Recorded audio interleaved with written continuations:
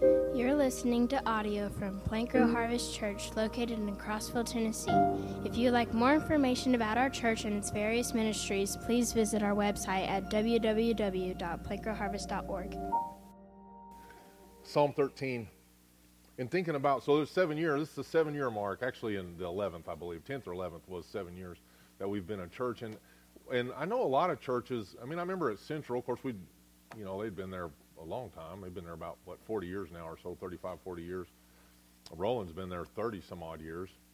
And I don't remember really having any kind of celebration or acknowledgement of another year passing as a church, but I learned in South America and in the Hispanic churches that it was a really big deal that your church made it from year to year. And for us, I'm going to tell you, it's a big deal that it made it from year to year. It's a big deal. It made it for 8 weeks, and then it made it for a year, and then different people came and showed up and things like that. And we sang at least one song this morning. I'm not sure if all three were from the original run there, but that Open Up the Heavens, I believe we sang that on the first Sunday. And we had problems with our computer this morning, so we almost did it like we did it on the first time with just papers to sing off of.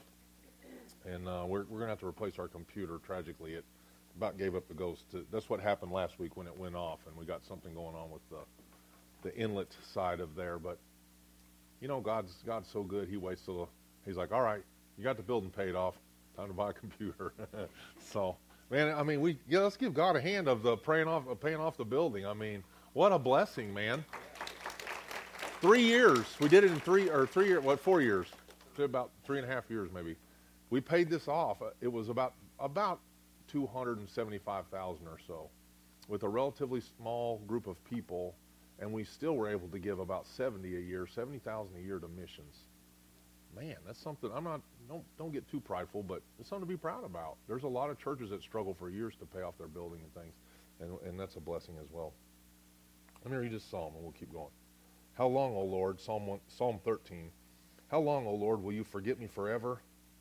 How long will you hide your face from me? How long shall I take counsel in my soul, having sorrow in my heart daily? How long will my enemy be exalted over me?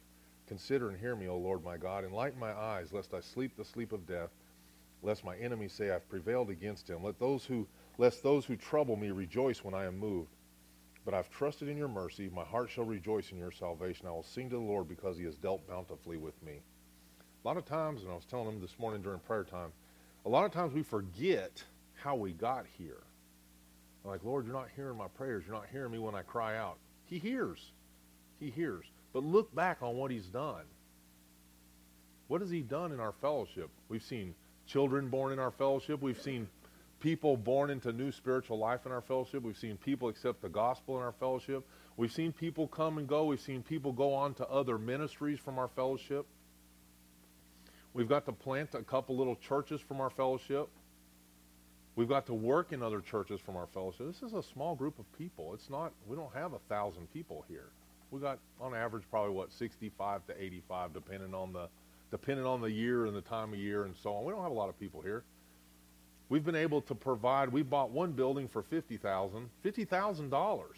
We raised $50,000 in like a month and bought a building in Peru for them to do compassion out of. We put another $30,000 in about 2 months to build a church in Peru. We did another $30,000 here recently to help a guy. I think we've done it at least 3 times, if not 4 times. We've come up with a large sum of money like that, just from the generosity of people here and also people connected to our fellowship. That's something to be proud of. Proud in that we're doing what we're called to do. We are called to plant a church and then to grow to the church and then to reap the harvest. And we've gotten to be in on all of those parts over time. And it's exciting to be a part of that. This psalmist, as he's praying, he's kind of negative there in the first 4 verses. God, why don't you hear me when I cry? Why don't you hear me when I pray? How come I don't see your hand moving? But if I look back, the reason he rejoices at the end, he trusted in his mercy. My heart shall rejoice in your salvation. I will sing to the Lord because he has, past tense, dealt bountifully with me. God has been so good to you. God's been so good to us here at Plank Row Harvest, and we need to give him the glory and the honor for that. On this day, the message I was thinking first is we could go to 1 Corinthians and see where Paul was continuing to gather wealth together to go to other churches. And I was like, well, that's probably not where it's at. And I thought about, well, we could go to Chronicles, where Solomon, they have the big hoorahs. They get the church built. They had all that stuff collected. David had collected all, and Solomon as well. All this gold and all this wood and all this stone. And I said, no. And well, we go to Revelations and read the letters to the churches of Revelation, see if we're doing those things. And while I was reading on yesterday morning, you get in your mind, I don't know, you guys don't have to have a message each week, but when you have to have a message for the week, you don't start on Saturday morning. You start on Sunday immediately after church ends for the coming week. And if you have to do Wednesday night and Friday night as well, then you better be hustling. So I'm in reading for that, preparing for that for the week. I had the direction I was going to go, and then yesterday morning I began to read Luke 17, what Maggie read to us this morning. And I think that's what we're going to work on this morning. Because as members of the body of this fellowship, it's what we need to continue the work of the gospel. I think we kind of pass over some of the stuff sometimes, so we're going to bear down on Luke chapter 17. If you had to sit down honestly and make a list of the things of life that consume your time, the things that you dedicate yourself to, if you had to do it, that's going to be the challenge, is to make this list. You'd probably be a little embarrassed, actually. If you actually had to assign the total amount of hours, so you got 168 hours a week, if you had to sit down and write out what you spent the hours on, 8 hours a night for sleeping, 7 times that's 56 hours right off the top. Maybe you sleep less, maybe you sleep more. And then how much in watching TV, and how much in watching kids, and how much in cooking dinner, and how much in traveling, and how much in going to work, and how much, if you think about it, you only spend about 40 hours a week, most people, in work, unless you're a contractor, and then you spend like 70. Or a housewife, then you spend like 100. But for most people, somewhere in the average is considered 40 hours a week, right, to work.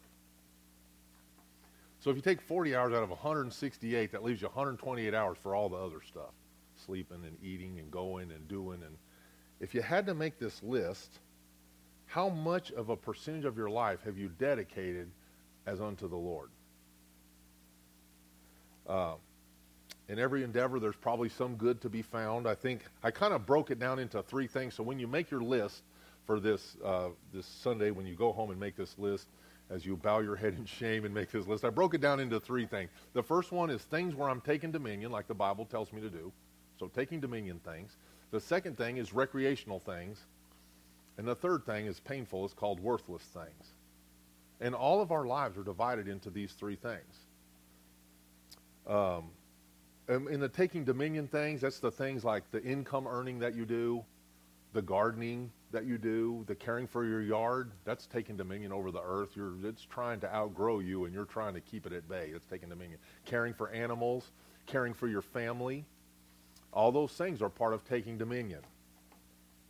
Recreate, even construction, anything that you do with your hands that's developing, taking dominion over the products of the earth, the things that God gave us. And he said, be fruitful and multiply, take dominion, spread out, fill the earth. All those things that are involved in that is taking dominion things. We all have those in our lives. And then the next part is the R&R, recreation and rest. We do spend a good part of our life, particularly in America, in R&R. And then the last thing is the worthless things. And I don't even want to point what those are, but just in offhandedly, I would say things that are completely worthless would be like watching TV or looking at things on the internet where you're just wasting time. I read a thing years ago. It said that your mind, that your brain has less function watching TV than it does when it's asleep. It does less when you're watching TV than when you're asleep, if you can believe that. It doesn't even, you think, well, it's analyzing what it's watching. Believe it or not, your brain just lets stuff pass through there while you're watching TV. And so we spend a lot of time doing that. It's a completely worthless thing. It doesn't edify anyone, doesn't edify us, and it doesn't take dominion over anything. It's someone else taking dominion over us, really. So how much of what you do is taking dominion? So we got layers of options here, and I'm not saying your whole life has to be about taking dominion and driving hard and never resting and only ministering the gospel. But how much of your life, or where are you spending these aspects of your life? You think about the most valuable aspect that you have is your time. We all have a certain amount. We don't know what the number is, but there's no more of it. Once you've used up today, right? We can never go back. We can never go back and fix the things of yesterday. So our time is very valuable, how you choose to spend your time. So you got three options there: taking dominion time, recreation time, or worthless things. All may have some value in a sense, but they all have the potential for stealing the most important part of your life, which is your time. Let's read Luke 17. Let's read it one more time. I know Maggie read it, and I appreciate it. She did a great job. Anyway, she left. But it's amazing to see Maggie grow up, to think about her. I mean, they've come from, you guys have come about 6 years anyway. You may not come right at the beginning, but you came pretty close to the beginning, and it was good to see you girls growing up. And she's such a pretty young lady, and did a good job reading this morning. Verse 5, Luke 17, verse 5.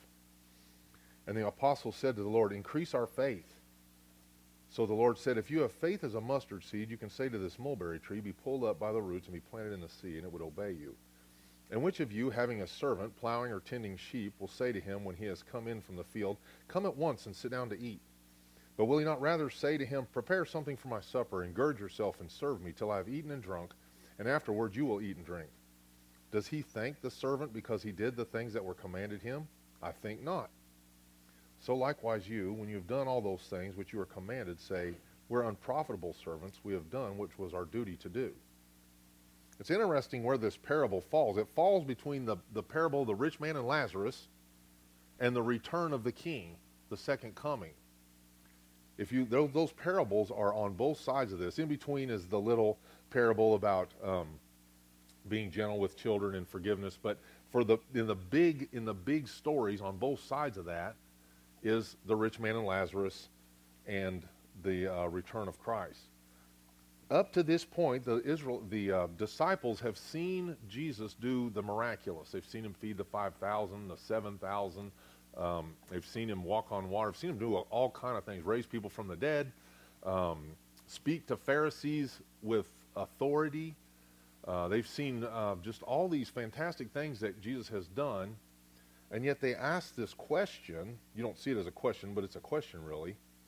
They've seen him do all these things, and they kind of ask him, increase our faith. In other words, I've seen you do all these things. Are you really the guy? Are you really the Messiah? They need assurance that he's a Messiah because, eternity is a long time to get it wrong. I want to make sure I got this right. Are you really the Messiah? Are you really the one I'm supposed to follow and not the law or the prophets or the Pharisees or something like that? In asking that,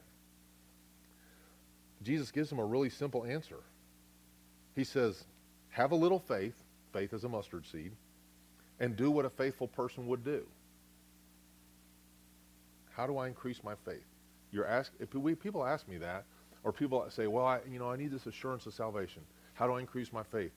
At the rescue mission, the question they asked, I said, you can, if you want to ask questions, ask questions. The guy says, well, I want to know, me and Jed have talked about this. I want to know what God wants me to do. Me and Dave have talked about this. Mr. Dave's got it together. He's asked me this question. I want to know what God wants me to do. God, just tell me what to do, and I'll do that. You want me to be a missionary? I'll do that. You want me to go to, Isaac, anywhere but here? You want me to go to anywhere but Lima? I'll go. Tell me what you want me to do, and I'll do that. And God said, I did tell you what to do. How do I increase my faith? It's the same question. How do I increase my faith? How do I have assurance of salvation? And this is what Jesus says. Have a little faith and do what the faithful do. The mustard seed, I don't want to get tangled up in the mustard seed right now, but just remember it's a small seed, grows into a big bush, all the birds of the air land in it. It has an odor to it, and we'll talk about that another day. But on this church anniversary day, I want to talk about this other part, about the dedicated slave. We don't like to use the word slave, but we've talked about that before. When they translated the Bible there in the 1611 time, the King James, they really had a problem with that word slave. They were like, well, we'll use the word servant. They knew it was the word slave, doulos, but they used servant instead. But the word is slave. Which of you, having a slave, plowing or tending sheep? So wait a minute. Let me back up here. So I'm gonna try and grab three things out of here for you. The first is the slave is doing dominion-taking work. The second one is it's the very work that's expected of him, and he does it well. And the third thing is the slave does not need to look for praise for doing the work that he's commanded to do. So the first is the slave is doing dominion-taking work. The next one is the very work that's expected of him, he does well. And the last is the slave needs not look for praise for things that he's supposed to be doing. If you're commanded to do it, you shouldn't be looking for an attaboy after you do it. So let me back up and go, that rich man and Lazarus story, that's a true story. That really happened. Jesus is telling the people something that they were unaware of because it's happening in the supernatural realm. I would say most of, if not all of his parables are true stories that people knew about, like the Good Samaritan. They knew about the road, they knew about this guy, and he's talking about it, and he's using an example that they would have known about. And this is the same thing. He's talking about something that really happened. We have paradise, we have the lost part, and we have the saved part. And he's reminding these that are there that we all have an appointment with death. We don't know how long, but eventually we're going to hit this appointment.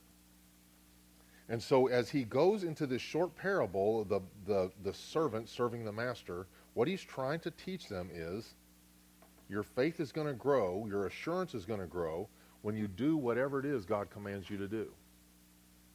So let's look at the slave here. Which of you, having a servant plowing or tending sheep? So what is the slave? So who is the master? It's a pretty easy thing to figure out. Who's the master? Who's the master, Jed? Jesus, or God the Father, or the heavenly realm, or the kingdom. But it's God and his control over all things. So who's the slave?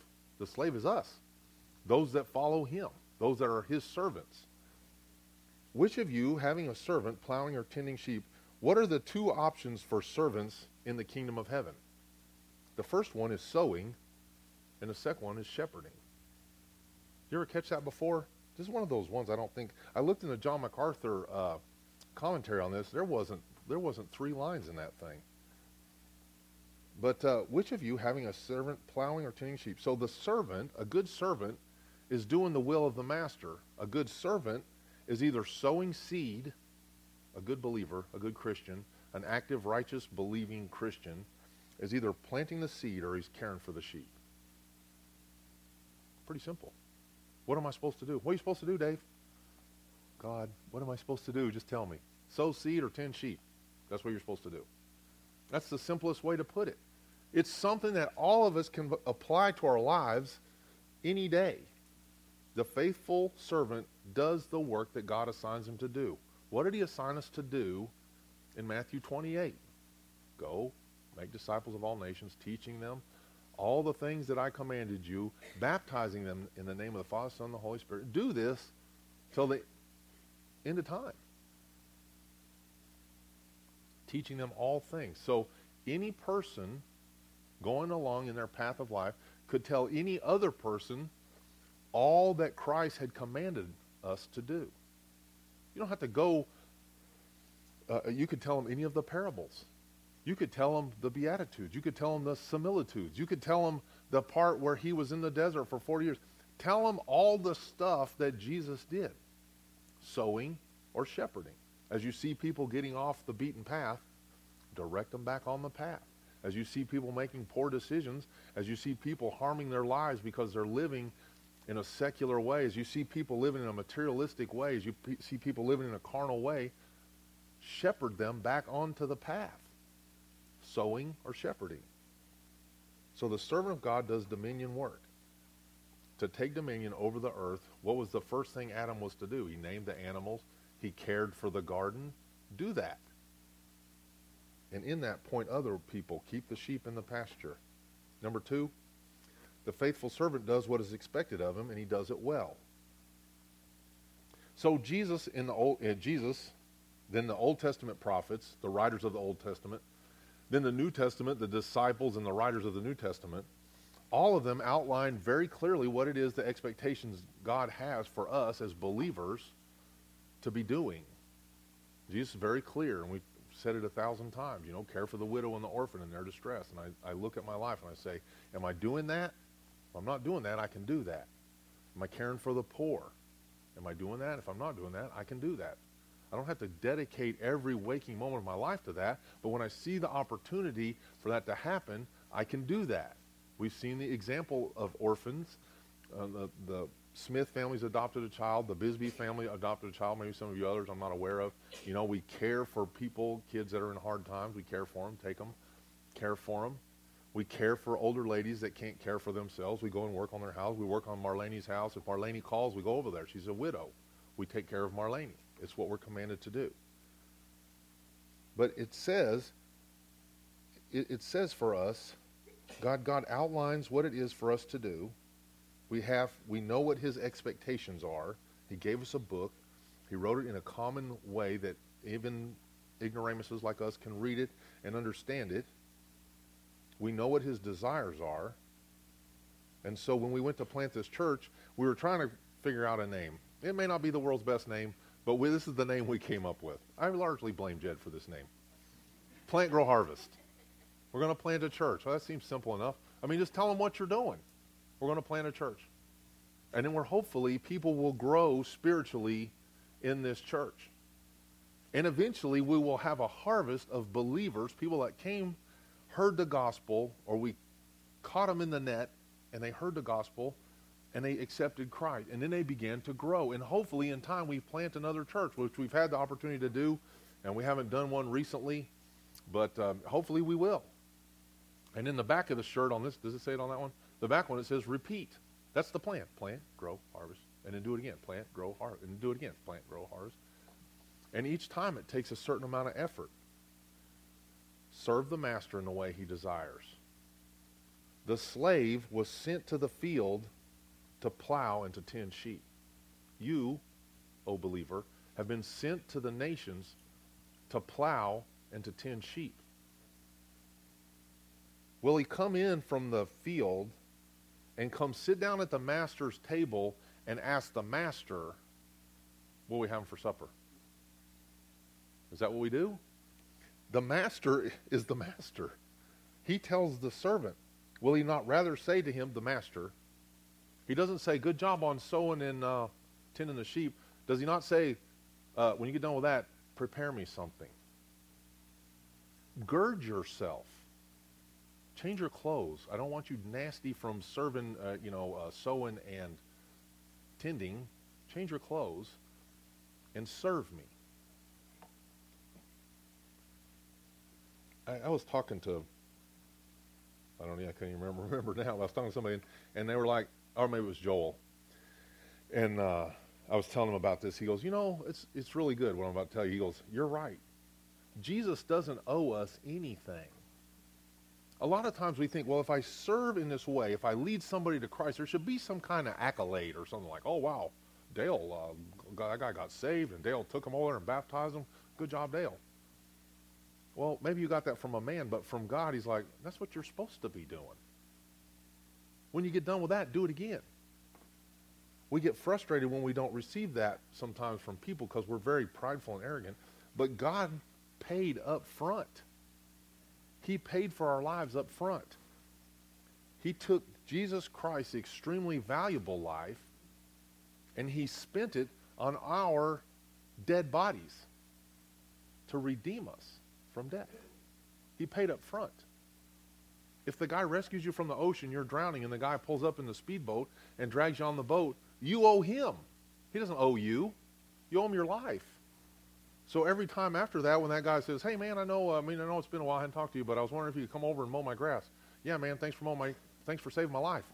Mow the grass. God bless you. Thank you, brother. I was in water up to my neck, as it says in Psalms, and he saved me. So we owe him. He doesn't owe us. He doesn't owe us any kind of blessing or wealth or any kind of special life. If he saves you, it's enough. I was telling them about that song you sing at Passover called Dayenu.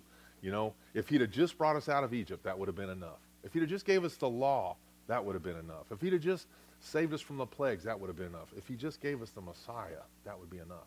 It was enough. He gave us the Messiah. We owe him. He doesn't owe us. The servant plows, the slave plows, and he tends the sheep. And he does it because Christ paid up front. Many people say, that he owes us a debt. I have done that in the past. I went to some people when I was at Central years ago, and we were struggling, man. We had about 15 little boys in this class, about third graders. They were a bunch of bandits. And so I went into the church service to get some backup. It was like me and about an 80-year-old man in there. And he was a mean old feller. He was a good guy, but he was kind of fractious. So I went into the service, and I went and talked to another guy. I was like, this guy will do it.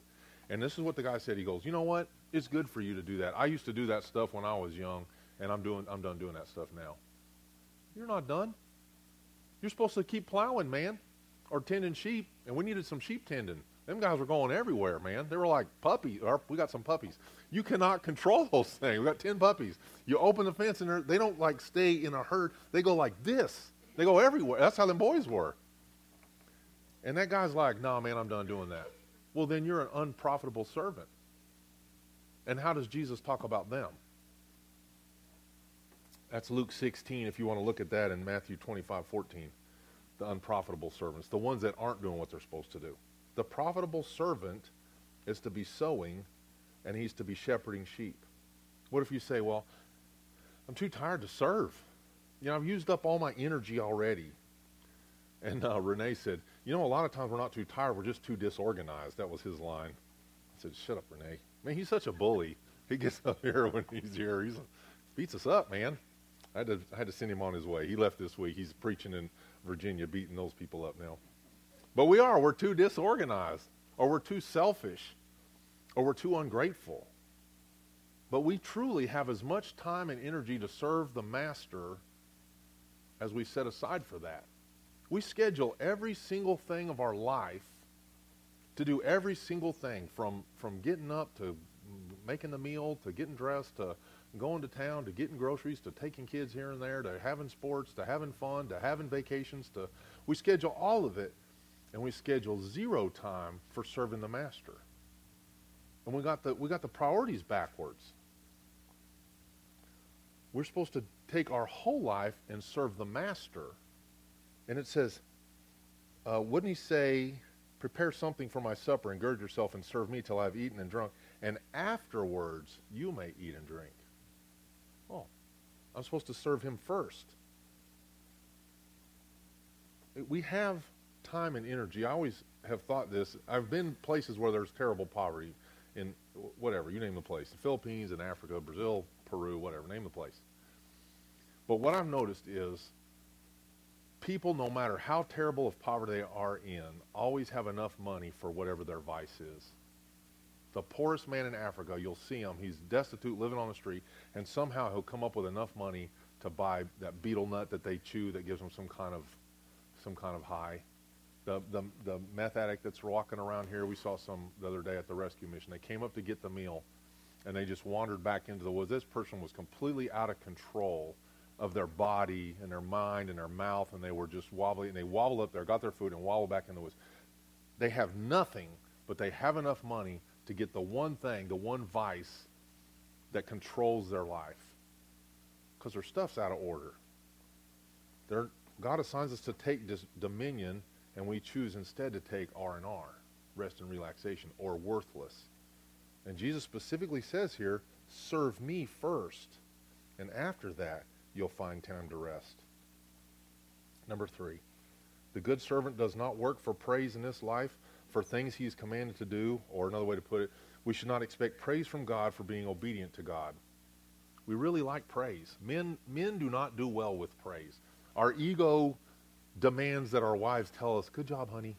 And otherwise we get all depressed and down or whatever. But people, any human does not do well with praise. I can give you some good examples on that. I saw that interview of Tom Brady, and after he won the Super Bowl, and he's like, man, is that all there is? Because the praise dies down. This one guy that won the Indianapolis 500, that morning he was posed with the trophy that he had won. 2 beautiful women, this happened back in the 70s, 2 beautiful women on each side of him, give him a little kiss, he drank the milk, whatever. And that evening, he was all by himself, and he went into a bar, and the bar was completely empty, and he asked for a drink, and the bartender said, aren't you the guy that won the Indy 500 today? I mean, his life was fruitless. When it came down to it, he didn't have anyone. He only had praise and accolades when he was in success And without the success or without that, he was just another forgotten face. He was just the invisible man. And all these people, Elvis, Lady Gaga, Katy Perry is another one. I saw her. She was just weeping because she had no purpose. She thought that the praise and the accolades that come from being on stage, that would satisfy her. But men are not designed to be praised. We don't handle it well. We're a fallen being, and when people praise us, it harms us. It causes arrogance and pride to rise up in us. We don't do well with praise. We don't do well getting beat down all the time, but we don't do well with just that kind of adoration like that. God alone is worthy to be praised. The Bible says that all of our natural righteousness is as filthy rags. Who praises filthy rags? Do you go in the outhouse and start heaping praise on the outhouse? No, it's filthy. It's worthless. The correct response for being obedient to the dominion work is, we've done what our duty is to do. Verse 10, likewise you, when you have done all the things which you are commanded, say, we're unprofitable servants. We've just done what it was our duty to do. We just did what we were supposed to do. When I was in a service years ago, they put me on the grass mowing duty, and I had done that as a kid growing up just to make money, to mow grass and weed eater and stuff. And a bunch of the black guys were kind of sitting behind the building, and I was mowing grass like the wind. I didn't mind mowing grass. I was good at it. I'm mowing grass.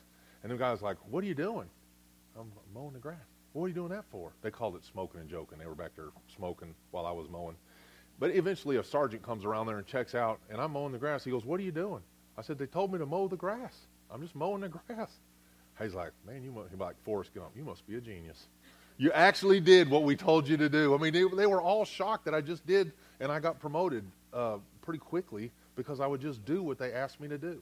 They didn't get any praise. The praise came in the promotion, but they were surprised that a guy is doing what he's supposed to do. As a believer, do whatever it is you're supposed to do. I came to this conclusion years ago and then talked to some different men about this. God doesn't really care what it is you do for a living, as long as it's not immoral. He doesn't care. What he wants you to do is do it as unto the glory of God. Do everything you do. There's 3 good scriptures. If you want to write them down there. See if you can write. It's Ecclesiastes 9:10. Whatever you put your hand to do, do it well. Colossians 3:37 and Ephesians 6:6 and 7. Whatever you do, do it as unto the Lord. Whatever you do, assume that God is observing you, taking dominion over that thing, and doing it excellently, as if he's watching, whatever you do. And while you're doing it, sow and tend sheep. Whatever you do. Jed's the closet man. Pete's the businessman, bookkeeper, accountant, whatever, investor man. Zach's the contractor man. Charlie's the teacher man. Dave's the teacher man, baseball man. Whatever you do in all those things, do that better so that other people look and go, man, that guy really must like his job, whether you like the job or not, because he does it with excellence. The Bible says that the man who is excellent in his work will stand before kings and not be ashamed. Do it in an excellent manner. And when they comment on it, say, I'm doing it as unto the glory of God, and point them to the shepherd and plant the seed. And they say, we got this going on. Me and Jed were in this lady's house, and she had all these Bibles and spiritual books, and I asked, are you a Christian? She goes, well, I believe there's multiple ways to heaven. Hey, don't open the door if you don't want me to come in. There's only one way to heaven. I'm the way, the truth, and the life. No one comes to the Father but through me. She was like, man, hurry up and hang these blinds and get out of my house. But sow the seed. Sow the seed. Tend the sheep. All I was doing was trying to get her back on the right path. Whatever you do, do it as unto the Lord. Either sow or shepherd. I've been on mission trips, truly, and some of you have as well, where I'm just tired. You get tired of driving. You get tired of sitting. You get tired of having the runs. You get tired of all those things that happen. You get tired. And then you meet the next person, and they're obviously lost. And you have to start back at 0 again. If you were to die today, do you know that you would go to heaven? What makes you a good person? Did you know that Jesus came to die for you? Whatever. And that conversation is going to take a minute. But you're already tired. But it's what you're called to do. Even though the slave comes in, you think he's not tired from plowing and tending sheep all day? Master's been sitting around counting his shekels. He's not tired. He's well rested. But now he's hungry. Bring another to Christ. It says, prepare something for my supper and gird yourself and serve me. How do we prepare something for the master? We go and we tell someone about the gospel. We bring a new life to Christ for him to save. Our Savior should be served. Our Savior should be served before ourselves. What are we? We're made of dirt. He's perfect. And yet he deigns to hear our voice when we cry. He owes us nothing. We owe him everything. He gave us eternal life. 1 John 5:11 and 12. This is the testimony that God has given to us, eternal life. This life is in his Son. He who has the life, he who has the Son, has life. He who does not have the Son of God does not have life. You got the Son. You got everything. Serve him. Sow and tend the sheep. Remember the bookends right here. You have on both sides of the book, you got the rich man and Lazarus on one side, which is that prompting that if I don't get this right, I spend eternity separated from God. And on the other end, you have that where it talks about Jesus as it was in the days of Noah, so it will be also in the days of the Son of Man. They ate, they drank, they married wives, they were given in marriage until the day that Noah entered the ark and the flood came and destroyed it all. Likewise, as it was in the days of Lot. But on the day that Lot went out of Sodom, it rained fire and brimstone from heaven and destroyed them all. Even so will it be in the day when the Son of Man is revealed. In that day, he who is on the housetop and his goods are in the house, let him not come down to the houses to take them away. Likewise, the one who is in the field, let him not turn back. Remember Lot's wife. Whoever seeks to save his life will lose it. Whoever loses his life will preserve it. I tell you, in that one night, there will be two men in one bed, and that one will be taken away, and the other will be left. Two women will be grinding together. One will be taken, and the other left. Two men will be in the field, and one will be taken, the other left. And they answered and said to him, Where, Lord? And he said to them, Wherever the body is, there the eagles will be gathered together. There's going to come a day when Christ will return, and there's going to be a separation of time, and the earth is going to, the heavens are going to roll up like a scroll. The earth is going to be consumed with fire. There's going to be a judgment. And before that, we're to be doing dominion work. We need to be prepared for that day so that we're not on the wrong side of the great void that's talked about with the rich man and Lazarus. But we also got to know that Christ is coming. What are we going to do with our time?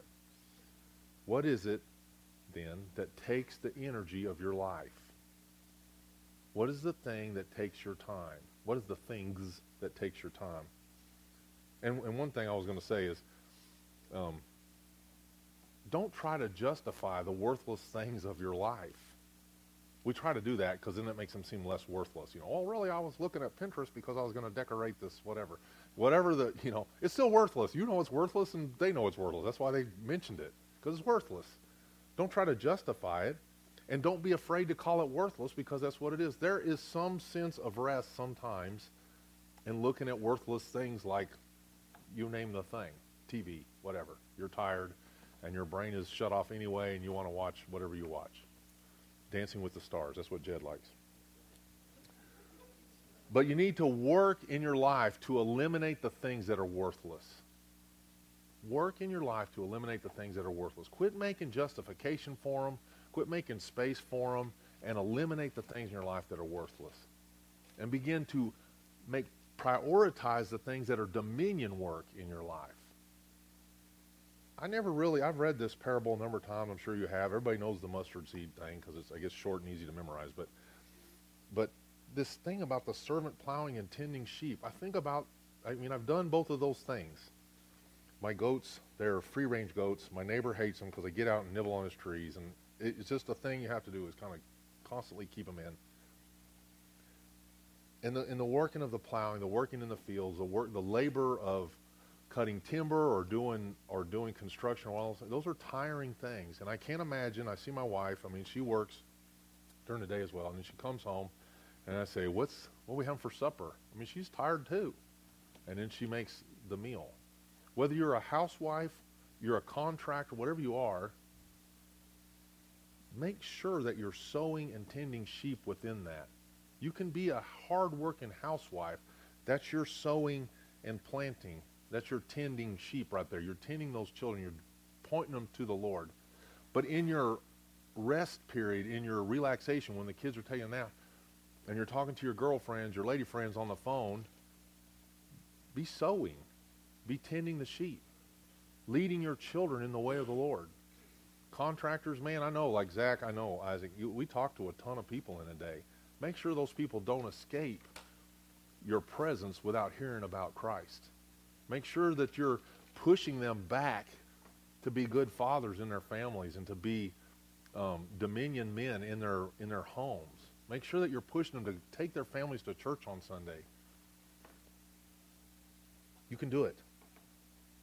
What's taking your energy? What takes your time in your life? Is it dominion things or silly things? And I'm serious about this. Make a list. Go home and make a list and just see what you spend your life on. And know that there's a time of judgment coming, and there's a separation for those that do not know the Father. It may be that you're spending a lot of your most valuable God-given asset, your life and your time, on things that are worthless. Convert in that, and let's do this in dominion things. I think about our fellowship as we go to this next year, and I wonder what it would look like. And I know this church is a very generous church as far as giving. So many times, I got people I can go to, some in this church and some outside this church. If I needed $5,000 today, I know a man I could go to him and he'd write me the check. One guy is $8,000. That's my limit. I went to that one and he gave me $8,000 one time. I said, man, I need $8,000. It was the only way we were making the $50,000. And then, so we can be very generous. We can have a very generous spirit. But if all we are is generous to missions outside of Crossville, Tennessee, then we're not being complete slaves of Christ. We're doing good. I remember that in Corinthians where Paul was talking about this offering that he was gathering up for Jerusalem. It was a good thing. And they were very generous.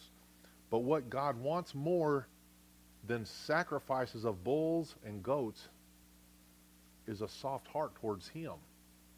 He wants us to love one another. He wants us to love the Lord with all our heart, soul, mind, and strength. He wants us to speak the truth to others. Sowing and tending the sheep. So I wrote down some things that I hope that we will accomplish in this next year. A lot of things that we're doing now as a fellowship are good things. It's been very difficult the last year and a half or so as we've been limited on travel and finances and things like that. We had plenty of finances. We just couldn't do anything with it. So we paid the church off. No, we sent an awful lot of money this year to Africa, to Pastor Elias, to Joel, to Pastor Jeswell in Guatemala. We have had a couple little small trips. Me and Jed and Renetta went on a little short one. We going somewhere else? Yeah, went to Guatemala. Anyway, so here's what we got coming up. There's 5 churches in Nicaragua, all of which are meeting in the bushes. Nicaragua has some persecution going on there. They got the drug cartel thing going on there. You like a mission trip where you can do a little running and hiding and stuff like that? That's a good one. I would suggest not families on that one. But we can go and build those churches. These are church plants, and they are looking to plant other churches. That's why we bring Zach.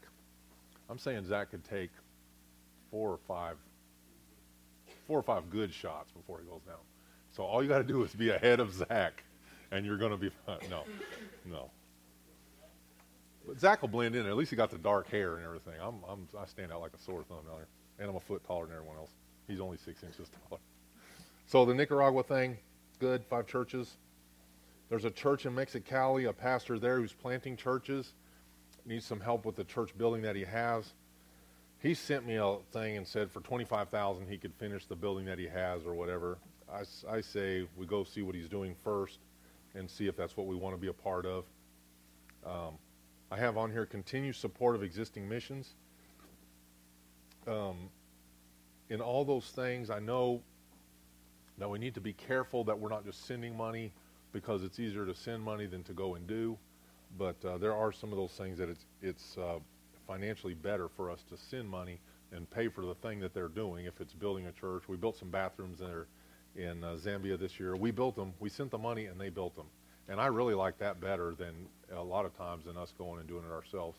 But we need to set some money aside to hopefully put a roof on our church next year. I'd say it'd be somewhere in the $20,000 to $30,000 range because of the shape that the roof is in. We need to take what's on here off, the insulation off, and then reinsulate and put a new roof on. And then I talked to Kurt Casey the other day, and he said, well, what is it you're trying to do? He asked me this question. And I said, well, we'd really like to plant another church. And he said, well, would you consider joining another church? And I said, well, what are you talking about? And he was talking about Harmony Baptist down here. And I said, well, are they ready to give up? He said, no. I was like, well, then we can't help them because we already got caught in that trap. So, but I really think that we need to stay focused on looking to plant another church. The little church that we helped with out at Plateau Missionary Baptist Church, Jim, I don't know if you know this, is in the hospital. He's real sick. And so they're down to, and then the little guy that rang the bell for Sunday school, he passed away. Their deacon, the 99-year-old deacon, he passed away. And they're down to like 3 women. But Central Baptist is sending some people out there to sing for them on Sundays, and another guy's coming and filling the pulpit for them. It's sad that that church is going to die because those people are so hard-hearted in that. But there's other churches in the county that need help in the same way. So either revitalizing another church and helping to develop that, looking to work in that, or also planting another church in Cumberland County. There's work to be done there. We can do it through a home church. We can do it through another thing. But we need to get that back on the top of our vision of looking to plant another church. We'll either plant it here or we'll plant it overseas, but we'll get it done. So I pray with God's mercy and his direction in that, the God who goes before, that he'll make our way straight in that, and that we'll be able to accomplish that. Go home today, friends. Anybody want to comment on that, or got a testimony or anything of the church of the last year? We got the opportunity to baptize this young fellow up here, this red-headed guy, CJ. He talked to me this morning about wanting to be baptized, so I'm praying we'll do that next Sunday. Maybe we can talk to the Smith family Robinsons and go out there again and do it off there. They got a really nice place there at Tansy to baptize at, and so we'll probably do it there.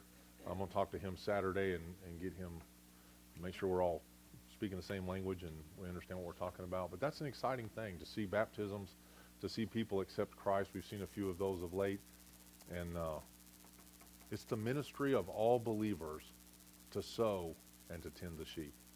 So let's be diligent about that. Go home, make a list. I'm telling you, you might be discouraged. Go look on your phones. All your phones got a thing called screen time. Look on there, and it'll tell you 6 hours, and it'll break it down. This much was texting, this much was phone calls, this much was YouTube, this much was whatever. It'll tell you, and you'll be like, dang, how much of my life am I spending on worthless things? And it'll help you get that tightened up, okay? And then pray that God convicts you in your spirit to keep those things in check. That's the thing with sin. If we let sin run, it'll take us wherever it takes us. We got to get a handle on that. Repent and confess your sin. Father, this morning, Lord, we are so grateful for this time that we had together, Lord. I am grateful for the years that we've had here at Plant Grow Harvest, Lord. I'm grateful for the years our computer lasted us. I'm grateful for these that have come. I'm grateful for the salvations and the baptisms, Lord. I'm grateful for these that have come this morning. I'm grateful for your hand that's been on us, that's directed us this far. Lord, we love you, and we have nothing to say before you except direct us, Lord. Give us your guidance. Help us to understand what it is that you would have us to do next. Father, we're grateful for the offerings that come, for the giving has been so generous, Lord. I pray that you direct the money. I pray that you direct the minds of the deacons. I pray that the deacons would be convicted in spirit to read your word daily and to ponder what it is that would make this church a stronger, more influential fellowship in our community, Lord. I pray for the individual believers that are here, that each one would be convicted in spirit to tell someone about the hope that's within them today. Father, I pray that it would become a part of our daily life, that we no longer make these excuses of being tired or being lazy or whatever, that we cannot go and sow and tend. Lord, convict us in spirit that everyone that goes by, we see them as a potential kingdom member, and that we go out of our way to lead others to the gospel of Christ. Father, I pray that you provide abundant fruit for our fellowship. I pray that people would see it as a blessing to see new people come and to see new people accept Christ and grow in grace. I pray you give us a desire to disciple others.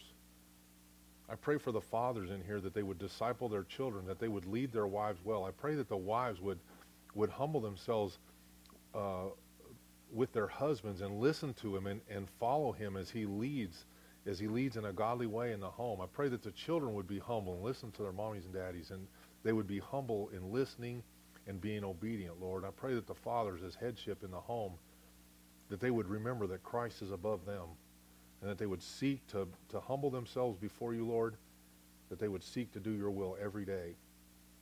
Father, I pray for your blessing on this place. It's a good place. I know your presence is here.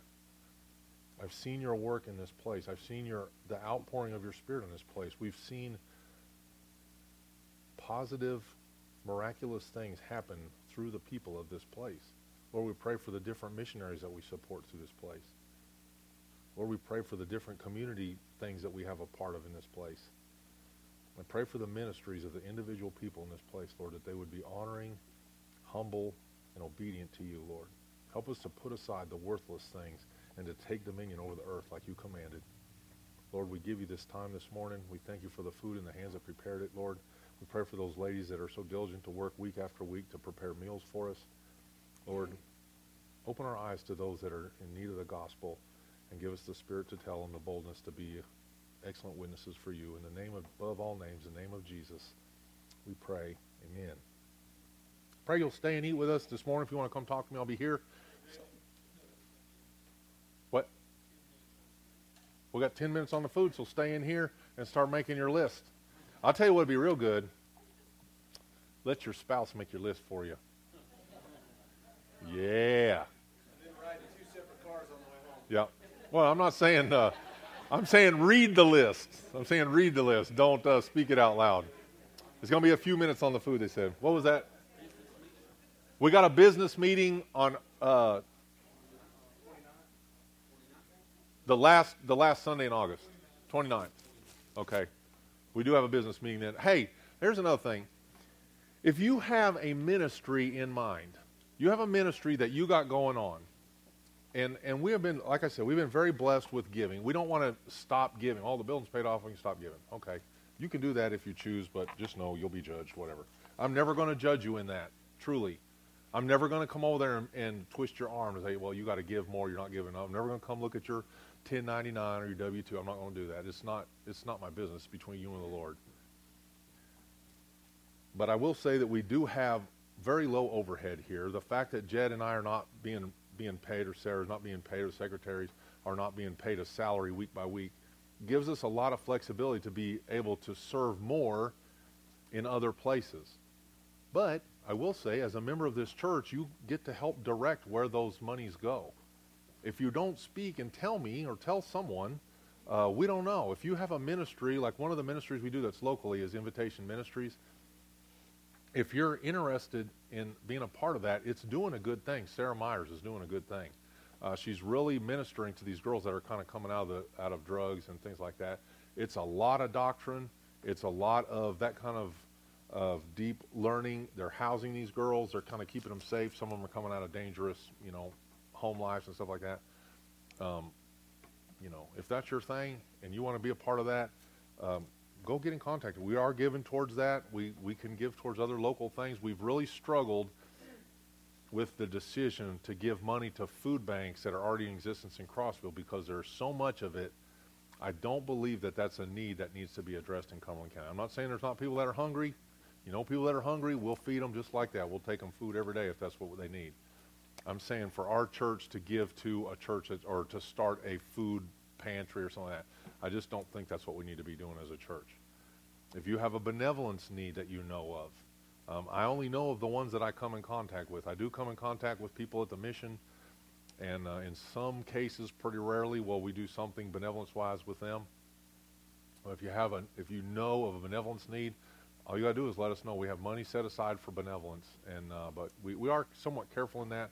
But if you know the people and you say it's a good thing, we're going to trust you in that one. So if you have missionaries that you're supporting, we need to come alongside. They're doing something. This Nicaragua thing, this is a new place for us. We've done a lot in Peru. It looks like that's kind of drying up because of their government there. So it looks like we need a new place to go. This Nicaragua thing could be a very good deal for us, a place to teach, a place to do evangelism, and a place to build. And it's all the stuff that we do. But I will say it's probably more men-oriented. It's a more dangerous place. So they're probably not going to shoot you, Zach. Run. Move a lot. They're harder to hit that way. But no, it is somewhat dangerous there. But I don't think the area that we're going to is particularly dangerous. It's like anything, different parts of Mexico are very dangerous and other parts not. The Mexicali thing is a good thing too, because families can go and we can stay in California. We can go work during the day and come back and stay in California. It's close enough to the Calexico, El Centro that we can stay on the American side and just travel back and forth and work during the day. So it might be something. And also Oscar's Church. Yeah, there's an opportunity to go and work in Oscar's Church. I say we go this winter sometime, like January, February, in their cool months, because it is hotter than the center of the earth down there, and in the other months. And we can go down there. We can do things with their music. We can do things with inviting. We can do things with their youth, and we can do things with maybe kind of dolling up their building a little bit. Or we may go down there and do some construction on their building. So that gives you some options there. So, but you got to tell me, because we're going to make our schedule in October for the giving plan for the next year. So please let me know on that, okay? Next week we're starting Genesis, unless something else happens. Plan on going to the beginning. And so next week I'm going to start in Genesis. And I just ordered a thing for the youth. And if it comes this week, I'll let Isaac know, but it might be the next week before we get started. And I know, Abby, you think you're beyond the youth, but this is a really good little video series. It's from the guy that did Wretched Radio. And I'm going to tell you, Abby, as you go off to college, Abby, that they're going to do everything in their power. They have done it with my kids, and they're going to do it to you. They're going to do everything in their power in every class, and they're going to drive you and your thinking away from the one true God. They're going to tell you that there's no way that creation is real. They're going to tell you that God is not the creator, that there is no God, that evolution's where it's at, that everything's evolved from a whatever, the Big Bang. You're going to hear that, and you're going to hear it in a very convincing way. So whether you come to this youth thing or not, I pray that you'll maybe watch this series. You just watch it on your own would be good. And just know, parents, that your kids are getting that in high school. It doesn't just start in college. They're getting it very young. Do what? Oh, yeah, they begin right away. They begin very young. So we need to be countering that. As believers, we know the truth. We have the truth in the book. Abby, believe the truth. Read the book every day.